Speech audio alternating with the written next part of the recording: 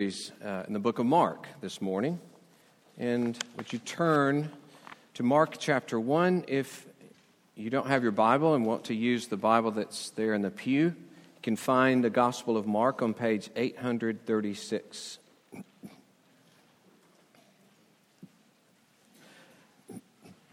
Mark is the shortest of the Gospels, in many ways compacted and intense,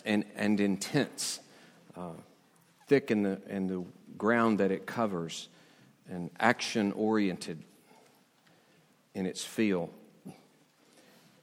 And you get a feel for this because in the two Gospels that are closely related to it, Luke and Matthew, they end up in chapters 3 and 4, where this ends up in the first 15 verses. Okay. So that gives you a little idea of how compactly Mark is dealing with some of these things. So, Mark 1, the beginning of the gospel of Jesus Christ, the Son of God. As it is written in Isaiah the prophet, "Behold, I send my messenger before your face, who will prepare your way, the voice of one crying in the wilderness, prepare the way of the Lord, make his paths straight." John appeared, baptizing in the wilderness and proclaiming a baptism of repentance for the forgiveness of sins. And all the country of Judea and all Jerusalem were going out to him and were being baptized by him in the river Jordan, confessing their sins. Now John was clothed with camel's hair and wore a leather belt around his waist and ate locusts and wild honey. And he preached, saying, "After me comes he who is mightier than I, the strap of whose sandals I'm not worthy to stoop down and untie. I have baptized you with water, but he will baptize you with the Holy Spirit." In those days, Jesus came from Nazareth of Galilee and was baptized by John in the Jordan. And when he came up out of the water, immediately he saw the heavens opening and the Spirit descending on him like a dove. And a voice came from heaven, "You are my beloved Son, with you I am well pleased." The Spirit immediately drove him out into the wilderness, and he was in the wilderness 40 days, being tempted by Satan, and he was with the wild animals, and the angels were ministering to him. Now, after John was arrested, Jesus came into Galilee, proclaiming the gospel of God and saying, "The time is fulfilled and the kingdom of God is at hand. Repent and believe in the gospel." Thus, the reading of God's word. Let us pray.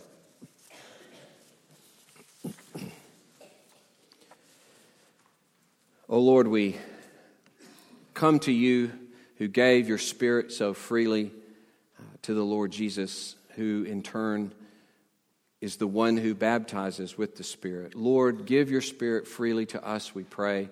We thank you for your promises that you will open up our eyes to behold wonderful things out of your word. We rest in you to do this, for we're frail and feeble and by nature hard-hearted. And Lord, even what we hear, we're so lacking in taking it to heart and applying it in our lives and living it out. So bless us by your Spirit, that your word would take hold in our hearts and produce fruit for the glory of Jesus. Amen. Kids, you imagine with me being at a fireworks display, 4th of July, and you've been told that final demonstration is going to be bigger than anything you've ever seen. And we all know what that's like. You get a fireworks display and you know the fireworks are coming, and then there's sometimes a little pause, and then it just breaks out like crazy. And it's almost like as many as you've just seen, there are more, and they're all up there at once. You know, just this giant explosion of fireworks. But imagine that you're going to this particular fireworks display, and you have the normal fireworks. It lasts a good 10 minutes. It's just been wonderful and great. And then there's the pause. And so okay, here it comes. Here it comes. 3 minutes. 5 minutes. Start looking around. 10 minutes. And you start thinking, somebody lost their match. Just what's going on? And then 15 minutes, 20 minutes, and people just start filing out, assuming, well, they must not have had this final thing. Something must have happened. And 30 minutes, and almost nobody's there. And an hour later, they're like 3 crazy people, right? They said they're going to be one, and I'm going to stay here until I see it. And then suddenly, after 1 hour, the fireworks burst forth in a wall like you've never seen before. And not only that, they start spreading around you as they continue here, and they wrap all the way around you, and you can't believe it as you look in every direction. And then suddenly, they're exploding all over you. You're just absolutely blown away. I'd like to suggest to you that this is something of what is happening in chapter 1 of Mark. For people have been waiting for this final display of the glory of God, the final entry of God into this world to bring forth His kingdom. It was pronounced by the prophets again and again. And here in John's ministry and in Jesus' baptism and temptation, the fireworks have finally gone off. And we know from all that the New Testament teaches us that in one sense, they spread throughout the whole world and finally engulf creation itself. And this kingdom that explodes will bring us to the new heavens and the new earth at the second coming of Christ. But there was a long wait, and there were a lot of people thinking maybe it's not going to even come anymore. Maybe God has forgotten us. But God had not. And it comes forth in the person of John as he is this voice in the wilderness crying, "Prepare the way of the Lord." So it begins this way, as though he's saying, what you're about to read is the good news of Jesus Christ, the Son of God, and it all started like this. And then he enters into it with this pronouncement of Isaiah. And then immediately after this prophecy of Isaiah, he says simply, John appeared. So we're to realize, he's the one that they had just spoken of, the messenger before the Lord's face. He is the voice of one crying in the wilderness. John appeared. And I want to look at this passage with 3 W's. I'm not big on alliteration, as you know, but we're going to do it this morning. So you can write home to all your relatives that we used alliteration. So first, it's the wilderness, all right? Then water, namely the water of baptism. First, the water of Christ's baptism, or the people's baptism, then the water of Christ's baptism, and finally, war, okay? There's the wilderness, there's the water, and then there is the war. Now, it might not be apparent at first that the wilderness is actually a place of hope, a place of renewal, a place of repentance with the background of the Old Testament. Because God called Israel out of Egypt to meet with Him and covenant with Him and bond with Him in the wilderness. In fact, this was seen as a kind of honeymoon for the people of God. You get a feel for this in Jeremiah chapter 2 when he says, I remember the devotion of your youth, your love as a bride, how you followed me in the wilderness in a land not sown. Israel was holy to Yahweh. Holy means separated out and belonging in a special way to Him. The first fruits of His harvest. And so the prophets began to look back at the wilderness in the hope that they might again become intimate with God in the wilderness. That time had come, okay? And so you hear things like this. Behold, God says, I will allure her and bring her into the wilderness and speak tenderly to her, and there she will answer as in the days of her youth, as at the time when she came out of the land of Egypt. So there is this hope, this prophecy that God will meet with us again in the wilderness, that he will be intimate with us again. And so it was on purpose, you see, that John set up shop in the wilderness. It's part of the declaration that the time has come. And so Isaiah did say, a voice in the wilderness. And later, that was in chapter 40, and later in Isaiah, the promise always had reference to the wilderness. And God would say that he's going to bring springs of water and rivers into the desert, that he will pour water on the thirsty ground and pour out his Spirit upon his people so that they will spring up like willows by flowing streams. You see, that's the language. I will act for you in the desert and bring forth springs and fruitfulness there.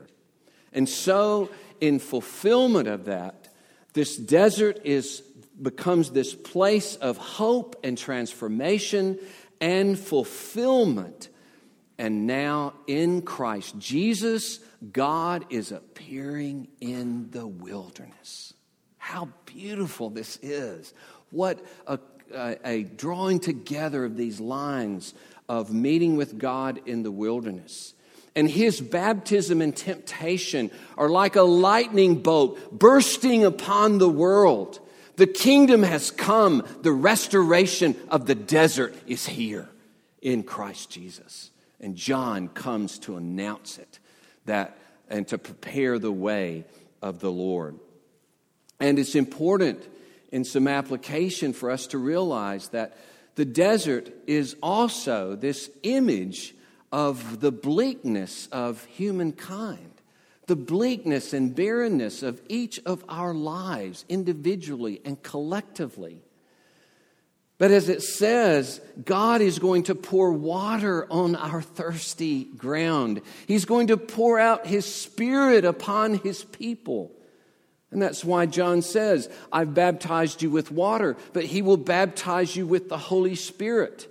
This Son of God is none other than God. Only God can control and spend and pour out the Spirit. This one Mark calls the Son of God, and John says will own and pour out the Holy Spirit. And so for each of us, we need to understand that life and fruitfulness will break out in the wilderness, and it means it will break out in my wilderness, right? In our wilderness. And it doesn't matter what shape our wilderness is, whether it's your mistreatment, my mistreatment of others, our backstabbing words, our addictions, our laziness and waste, or the neglect or rejection or abuse you may have endured. You may feel absolutely helpless, absolutely stuck in the concrete of sin. You may feel that there's no hope for forgiveness, no hope for change. But this announces that in the wilderness, blessing has come. In the wilderness, there is fruitfulness and life. There's springs of water that are formed by God where no one could have thought that they would be, where you couldn't have thought that they would be. But God will make that happen. That's the message, you see. This whole section, 1 through 13, takes place in the wilderness. The whole establishment of the Son of God takes place in the wilderness to teach us that it doesn't matter the condition, he will bring forth fruit. In the words of Jeremiah 32:15, the Spirit will be poured out on high, and the wilderness will become a fruitful field. The Lord sets up shop in the desert. And he sets up shop in our desert. So, the wilderness. But then there is the water of baptism. First, the water of the people's baptism, and then there's the water of Christ's baptism. Now, John's baptism is unique. They've tried to connect it with certain things in Jewish or other Jewish movements, but it is thought to be just an absolute, unique, unprecedented action on John's part. A dramatic, prophetic sign of cleansing and renewal. And obviously, as he says, prepare the way of the Lord, that's done specifically by baptism, isn't it? He says, prepare the way of the Lord, and he says he proclaims a baptism of repentance for forgiveness of sins. So the preparation for the Lord is the baptism of repentance for forgiveness. Now, it's important for us to understand that this repentance doesn't mean God saying to us, hey, get your act together, clean yourself up, change yourself, because I'm coming. But sometimes we read it that way. I got to fix my own life on my own and be ready when God gets here, or I'm curtains. I'm ash. I'm gone unless I fix myself. You see, that's not what is being said here. This baptism, it says, is of repentance, and this means a baptism that not only concerns repentance or is characterized by repentance, but it's a baptism that guarantees repentance, that assures us of repentance. It's a baptism that proclaims the grace of repentance, you see. And so this baptism is announcing liberation from the practice of sin. This baptism is announcing a new freedom that is breaking out from the habits and practice and slavery of sin. That's what repentance is. And it's also a liberation then from the guilt and the condemnation of sin, because it's a repentance for forgiveness.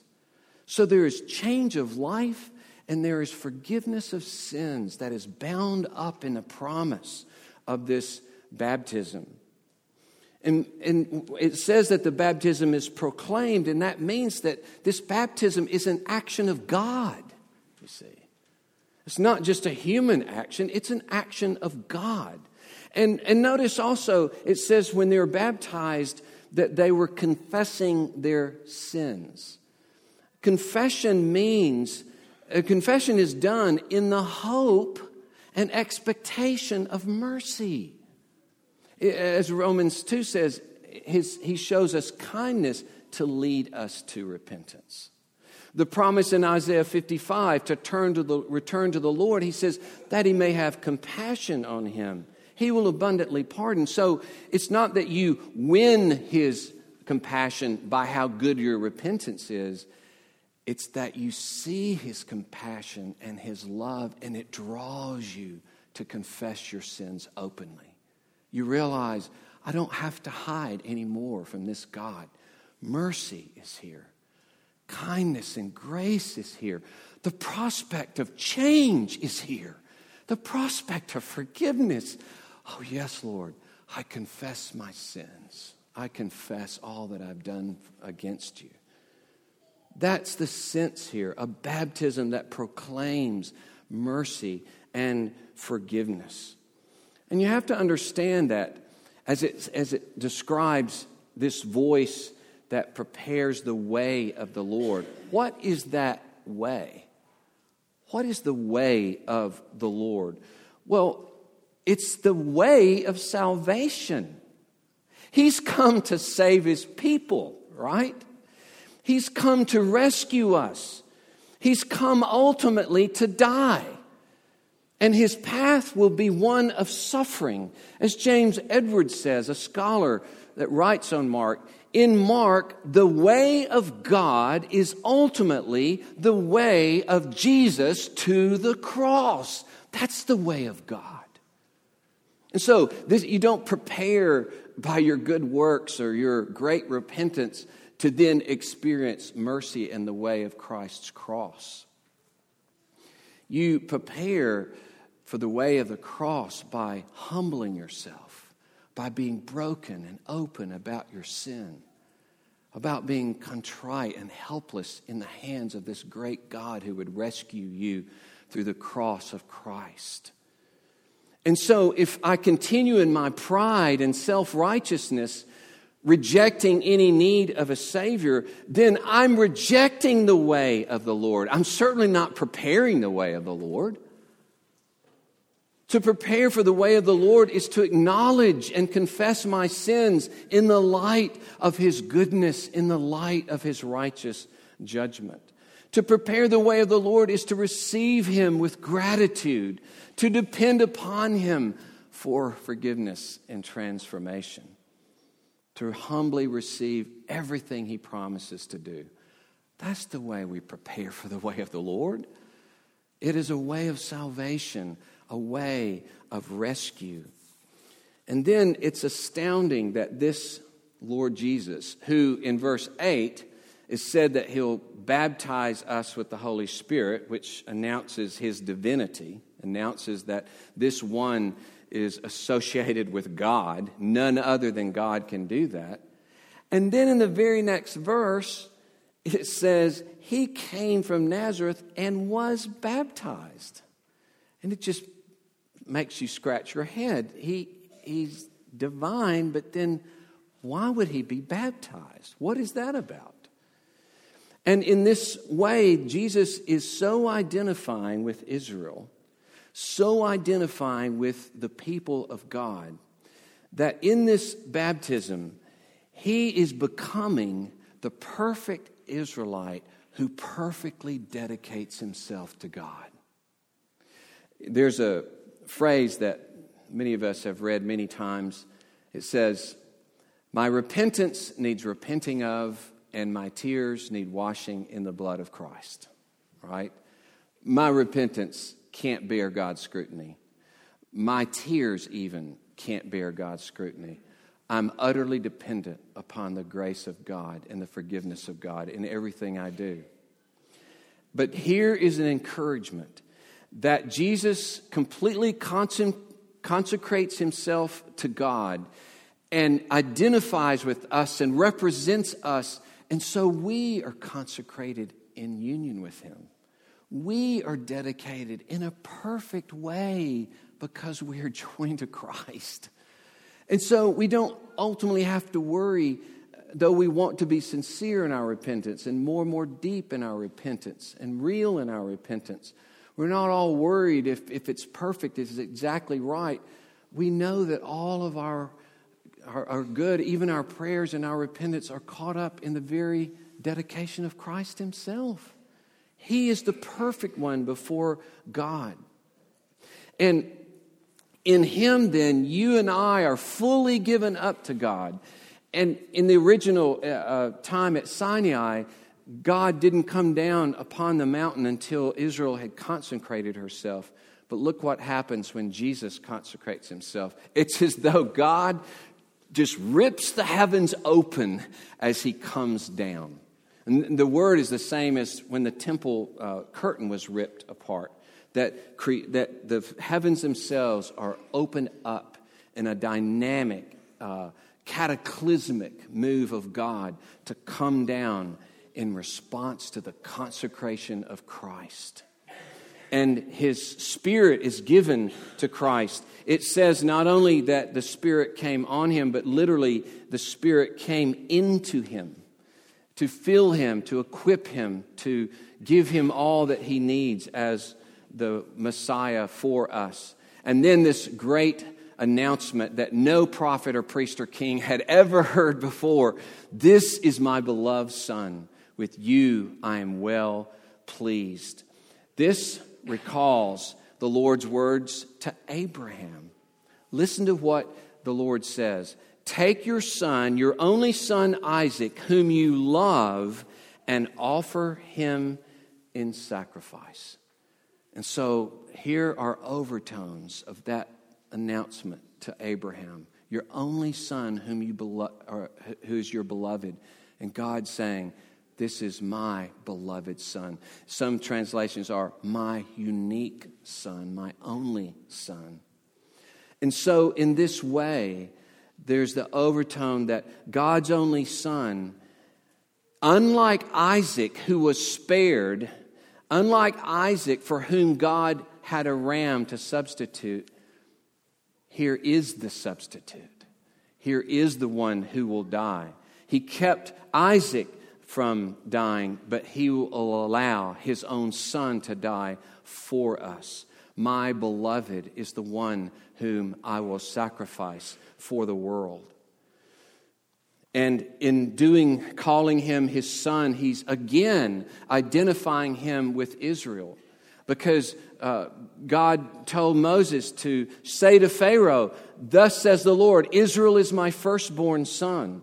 And so again, he's being pronounced as true Israel, the true son who pleases the Father, where God's original son, Israel, rebelled against the Father. Now the true son is here, and he's obeying the Father. He's pleasing the Father. And he's the foundation and support and union with him, with the new people of God that will find their place before the Father through Christ. And I want to urge you that by trusting in Christ, you are united to everything that he is. In him, you're perfectly dedicated to the Father. In him, you partake of the Holy Spirit. And in him, you are made his beloved. It's amazing that Paul can say of us, be imitators of God as beloved children. Or in Colossians, that we are God's chosen ones, holy and beloved. So this pronouncement upon Jesus, this is my son, this is my beloved one, is now in our union with Christ pronounced on you and me. You enjoy God's favor through Christ. You get to be sheltered under that pronouncement. That reaches out and embraces you as you are united to Christ so that you become God's beloved. And many of you don't feel like you're God's beloved. Many of you will tip your hat and say, yeah, I know God's forgiven me of my sin, but the way you picture it is God has accepted you with his arms crossed and says, get out of my sight. I won't let you go to hell, but that's about it, And that's kind of how we live, with a sense of, I'm wrong, I'm right, I'm wrong, I'm right. God likes me, God doesn't like me. I don't know how he feels about me. No, you are in Christ, no matter how much sin you've done, no matter your condition, as you trust in him and his mercy touches you and you begin to turn your life over to him, then you are his beloved. This pronouncement is not made ultimately for his sake. He was always God's beloved son in eternity. But he takes on flesh and he becomes the beloved human being. And now in union with him, we can become the beloved. Do you see yourself as God's beloved? Do you see yourself with his favor upon you? And do you realize you're not ever going to be accepted by God because you're good enough? You're never going to be on a performance basis with God because you and I can't do that. He operates by mercy.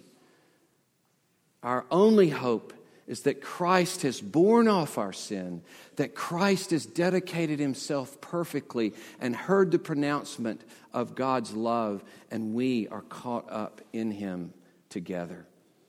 Oh, rest in being his beloved. And so there's the wilderness.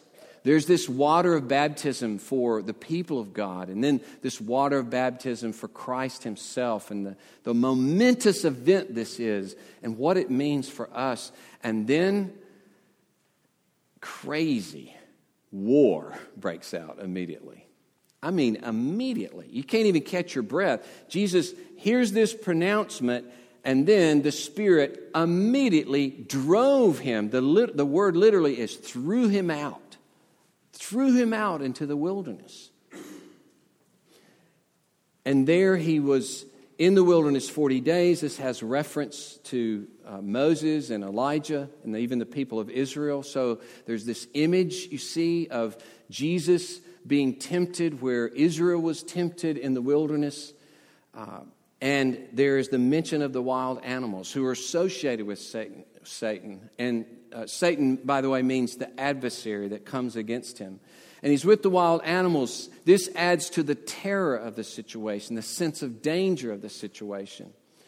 And several scholars point out that this book was written to Christians in Rome, and they themselves, under Nero at this time, are suffering from the wild beasts and dying. And here they hear that their Lord was subject to the wild beasts as well. What a comfort that would be to them to hear this message.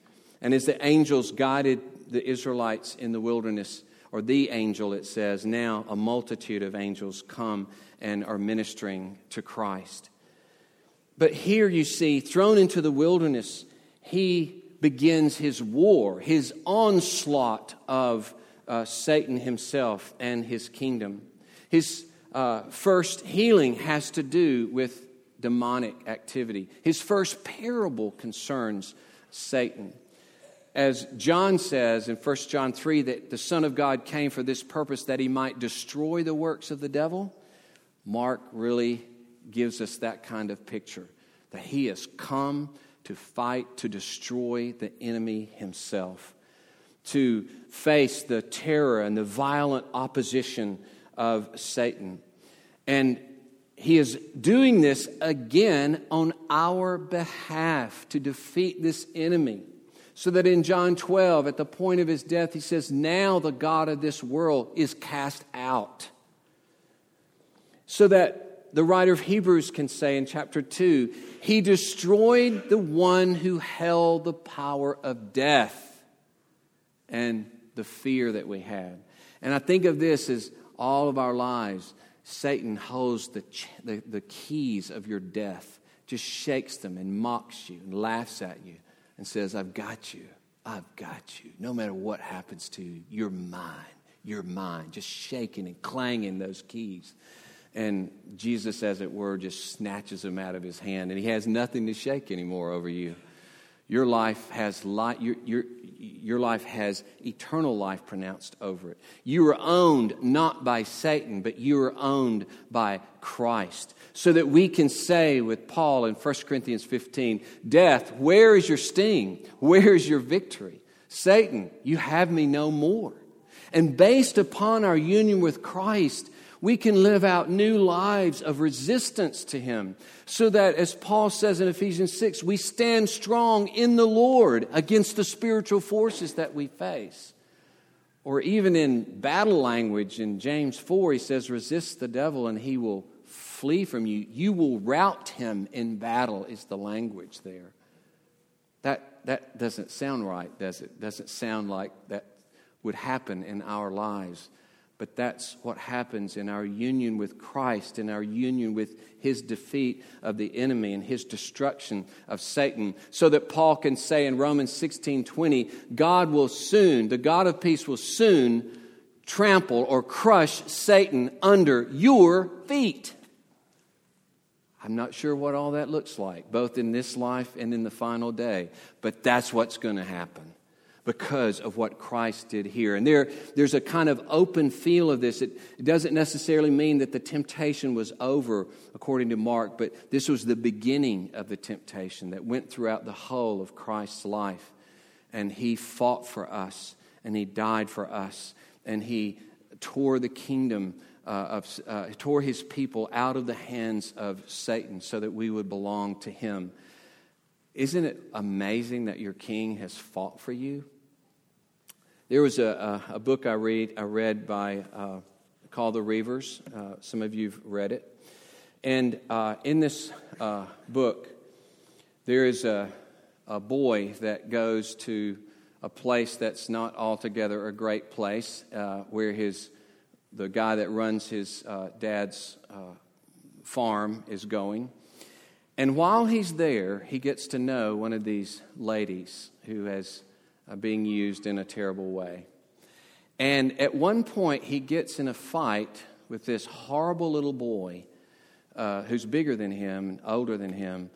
He gets in a terrible fight with him because he said something about this woman that this young boy has begun to be begun to care for. And he fights this older boy, and he gets cut with a knife. And later, that woman comes to him, and she binds up his wound, and she says, I've had a lot of men fight over me, but I've never had a man fight for me. And that's what Jesus does here. He fights for us, to rescue us, to bring us into his defeat of the enemy. And how glorious this is for us, this war that he has won. And I won't touch on it because this takes us into the next section of Mark. But the second part of the war, you might say, begins in verses 14 and 15 in the proclamation of this great gospel. The time is here. The kingdom has come. Repent and believe in the gospel. We are called to this wonderful life of constantly turning to him, constantly entrusting ourselves to this one who was baptized for us, who gives us the Spirit, who wins us favor with God, who defeats our enemy. What a king to serve. What a king to serve who has acted so dramatically and graciously for your salvation. I love how this was put in our own confession, which is a great way to describe this ongoing repentance and faith. Grant us now, we pray, the grace to die daily to sin and to rise daily to new life in Christ. May God give us this. Let us pray. Lord, we thank you that you have so graciously dealt with us in Christ Jesus. Lord, we are amazed at that love, amazed that the God of all creation would come to earth and act on our behalf in these ways. Oh, we rejoice in you. Give us grace to know you, to love you, and to give ourselves to you. For Jesus' sake, amen.